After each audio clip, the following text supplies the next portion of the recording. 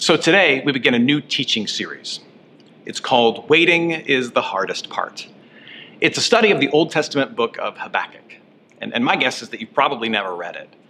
It's okay. One of the things that I've discovered in teaching the Bible over the years is that if the name of the book sounds like a sneeze, Nahum, Zephaniah, Habakkuk, chances are people have never read it. So let me fill you in. Habakkuk was what we call a minor prophet, which doesn't mean he's any less important than the other prophets. It just means that his writing is shorter compared to the likes of Isaiah or Jeremiah. That's all. But this minor prophet packs a major punch, and it's one of my favorite books. I come back to it year after year. Because as you'll see, his message is one that we can all relate to, especially right now. Habakkuk was a prophet in a time of angst and struggle. God's people were under a severe threat. They were waiting for rescue, they were waiting for peace, and Habakkuk himself was waiting for God to speak. He was waiting for God to speak to him so that he, as a prophet, might go out and give direction and comfort to God's people. This little book is all about waiting on God in times of uncertainty and stress, and all of the questions and the wrestlings that come along with it. Questions like, why are we in this mess in the first place? And when will all of this be over? And what should we be doing in the meantime? And will life ever go back to normal? Do any of those questions sound familiar? Of course they do.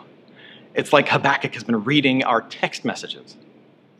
What we'll learn in this series as we study this short book, as we eavesdrop on this minor prophet, what we'll learn is how to wait well, how to wait in faith. He'll model for us how to wait in such a way that we move beyond being bothered by having to wait and the fact that things aren't perfect, to being peaceful, even confident and triumphant in our waiting. In fact, that's the journey that Habakkuk himself makes in this book.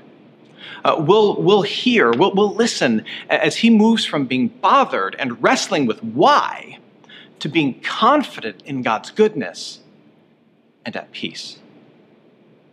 So let's dive in. Today, we'll tackle Habakkuk chapter 1. Some people are simply unwilling to admit when their life is a mess. It doesn't matter what's happening. Their world could be falling apart, but you would never know it by asking. Have you ever met someone like that? I mean, you could catch them crawling out of a car wreck with their face bloodied and clothes torn apart. And if you ask them, "Are you okay?" they'd be like, "Me? Oh, I'm good. How about you?" And they tell themselves that they just don't want to be a bother to other people. And then there are those who never stop telling people their problems. Do you know that person? It's as though they spend all day trying to find the saddest, most depressing fact about their lives, so that when they see you, they can listen to you for like 3 seconds before sharing that sad, depressing fact about their lives with you. For many of us, when it comes to our relationship with God and with God's people, we fall into that first group.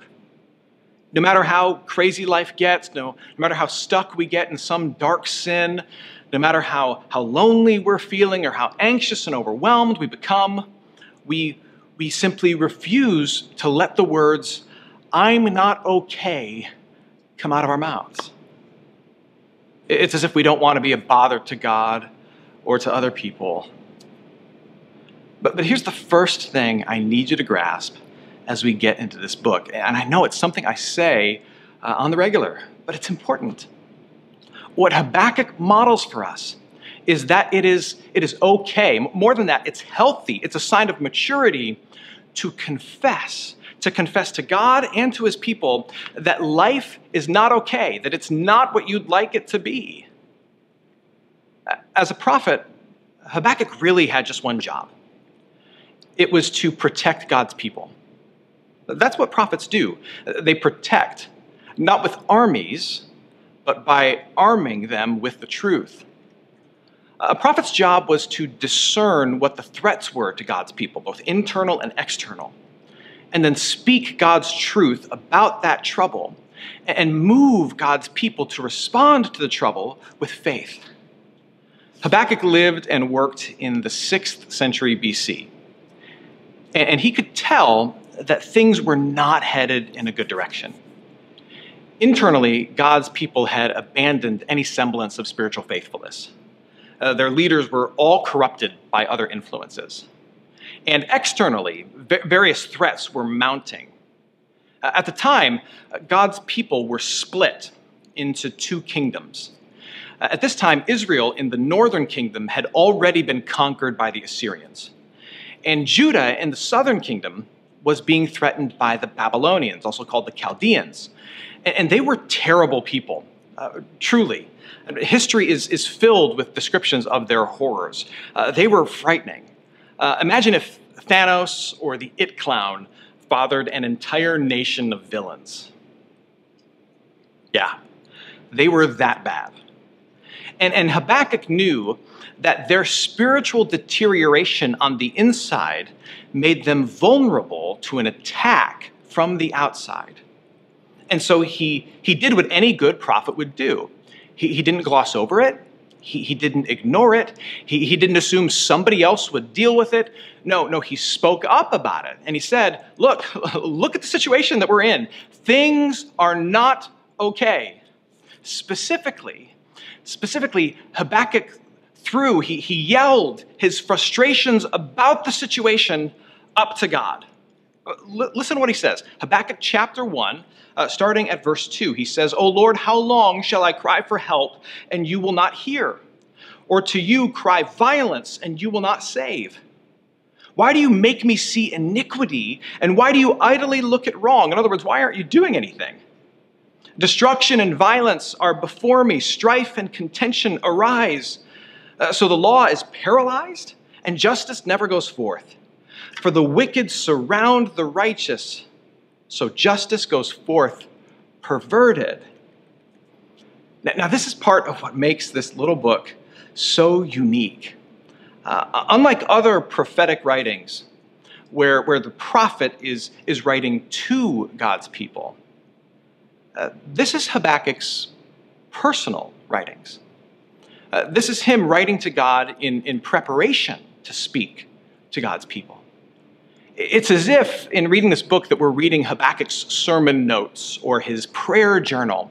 And what we see is a man throwing all of his frustrations over all that's wrong and all the waiting for it to get better and for him having to wait to get some direction from God. And he takes all that frustration and he throws it right back in God's face. I mean, you could argue that he gets angry with God. Look at what he's saying to him.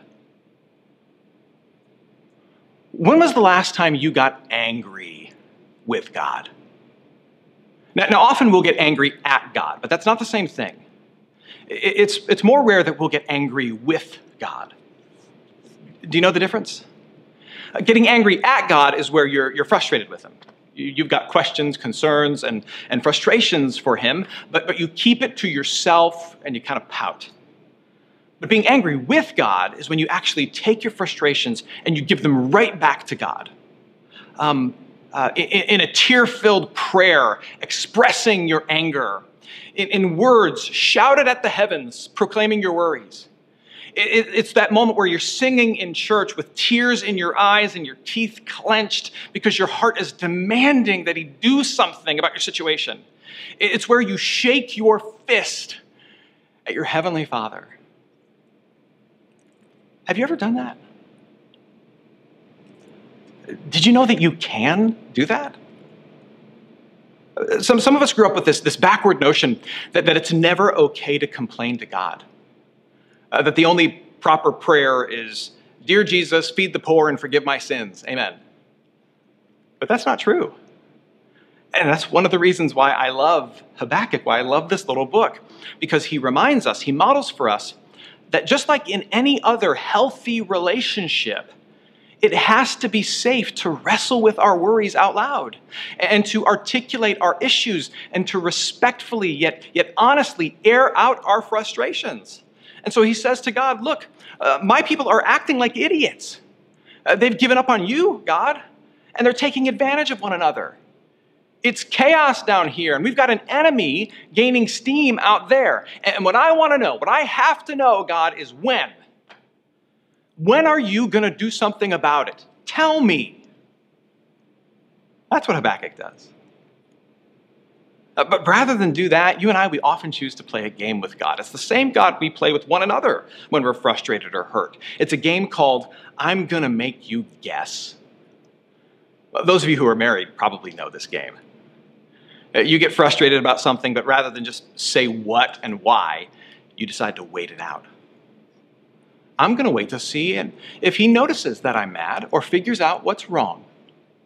And we wait for them to come crawling to us.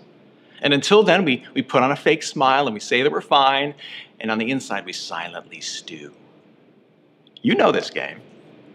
And we think we're like punishing the other person, but we're really just punishing ourselves. Because in the meantime, we're miserable and mean. Our issues remain unnoticed, and we're holding someone we love accountable for something that we've given them no opportunity to address. But that's not what Habakkuk does. And it's not what you and I should do, either in this relationship or any of these relationships. Now, some of you might say, but Matt, what's the point? Why do I need to express my frustrations up to God? I mean, you've taught us that God is omnipotent. I mean, he knows everything, including what I'm struggling with. And he's sovereign, meaning he's going to do what he thinks is best anyway, right? So why do I need to cry out to God? Well, I've got two reasons for you. First, it's dangerous not to. Yes, dangerous. It's dangerous while you're waiting to just keep your frustrations and your questions hidden away. Because when you do, three things build up: anger, shame, and accommodation, all of which drive us away from God. I get angrier and angrier that my situation hasn't changed. And then I feel shame that I'm struggling like this. And worst of all, we begin to accommodate it. We figure out a way to just live with the issue rather than deal with the issue. And as those things grow in you, there's this space that grows between you and God. And that space between you and God is dangerous.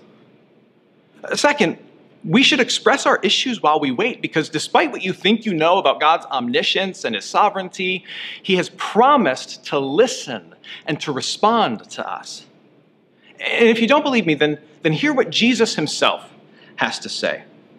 Jesus says this in Matthew chapter 7. Which one of you, if his son asks him for bread, will give him a stone? You wouldn't do that. Or if he asks for a fish, would give him a serpent? If you then who are evil know how to give good gifts to your children, how much more will your Father who is in heaven give good things to those who ask him? Jesus' point is this. Look, even a bad parent knows that he should give his kids what they need. So don't you think that God, who calls himself our Heavenly Father, and who is a way better parent than any of us could ever be, don't you think that he wants to listen to us and that he will respond to us with good things? Or consider this from the book of Hebrews. Since then we have a great high priest who has passed through the heavens, Jesus, the Son of God. Let us hold fast our confession.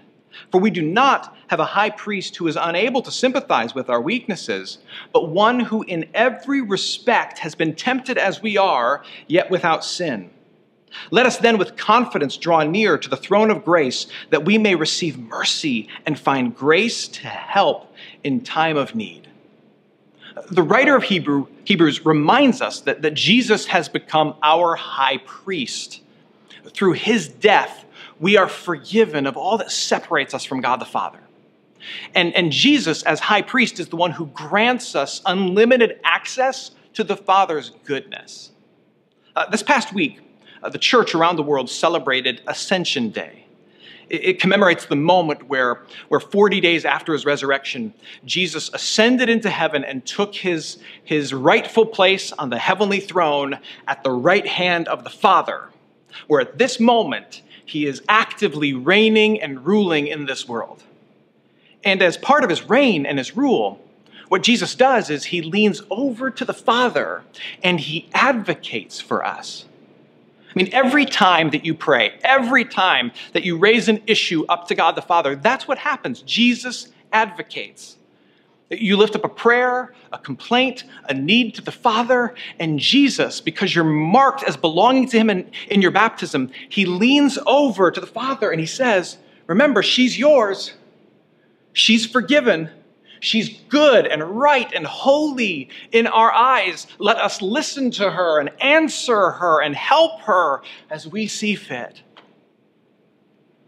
Out of his empathy for our problems, having lived here and died and risen again here, Jesus himself is right now personally assuring that God will grant some kind of mercy and grace to each and every one of us.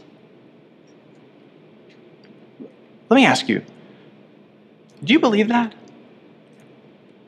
I mean, do you? Because it's true for you. Now, once we've poured out our frustrations, there's just one thing left. And I will admit to you, it's not an easy thing. Once we've poured out our frustrations, we must continue to wait and then eventually submit to God's answer. And God always answers. That word submit is a difficult one, I know, but it's important. Look, God is not in the business of just telling us what we want to hear. No, he tells us. He gives us what we need. He tells us what we need to hear. And sometimes what we need to hear are not his explanations for why things are the way they are, but what we need to hear are his promises. And when all he gives us is his promises, we submit to that. And by the way, when God doesn't seem to be saying anything specific, that's what he's doing. He's not ignoring you or leaving you on red. What he's doing is he's leaving you with the promises that he's already made to you. And we just have to embrace them and submit to them. Sometimes what we need to hear is no and not yes. And we have to submit to that. Sometimes what we need to hear is that it's going to get worse before it gets better, but that in Christ it will eventually get better for good. But until then, we have to submit. Habakkuk got an answer to his question. God told him that he was raising up the Babylonians as an agent of judgment against his own people. They had given themselves over to godlessness, so God was going to discipline them at the hand of a godless people. I'm going to go ahead and guess that that wasn't the answer Habakkuk was aiming for. I mean, God even says, look, you're gonna struggle submitting to this. Listen to what he says. Look among the nations and see, wonder and be astounded, for I am doing a work in your days that you would not believe if told. God knew that it would be tough for Habakkuk to grasp how a good God would allow a time of such difficulty, how he would allow the evil Babylonians to crush his people, and yet how somehow in the end it would all work out for good and his promises would still come to pass. It wasn't going to make sense to Habakkuk. It wasn't going to sit well with Habakkuk. He was just going to have to submit to it and trust God in the midst of it. And that's tough. Maybe you're wrestling with all this right now as you wonder, how could God allow my high school senior to go without a prom or graduation? Or when will my furlough from work end and my bills be paid? I feel you. But listen to me, it is better for us to cry out to God and then to have a posture of submission, to trust in his plans, than to just wrestle and wonder and worry in silence and wonder if he even has a plan. But waiting really is difficult. When things aren't what they should be, it's so hard for us to wait for them to get better and to trust God in the middle of it. That's true whether you're waiting for a pandemic to end or for a child you love to come home or for your health to rebound or for your congregation to finally come back together. It really is hard. It fills you with questions, but hear me on this. Asking those questions, being honest about the struggle, does not show an absence of faith. No. If Habakkuk models anything for us, it's that quite the opposite is true. It's part of a healthy, active, and maturing faith. I mentioned at the start that Habakkuk is a strange name. It is. But it has a beautiful meaning. In Hebrew, it means one who embraces.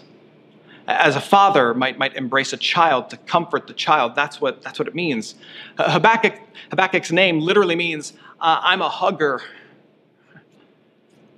It's the perfect name for a prophet who existed to comfort people and to help them embrace the truth and a life of faith and response.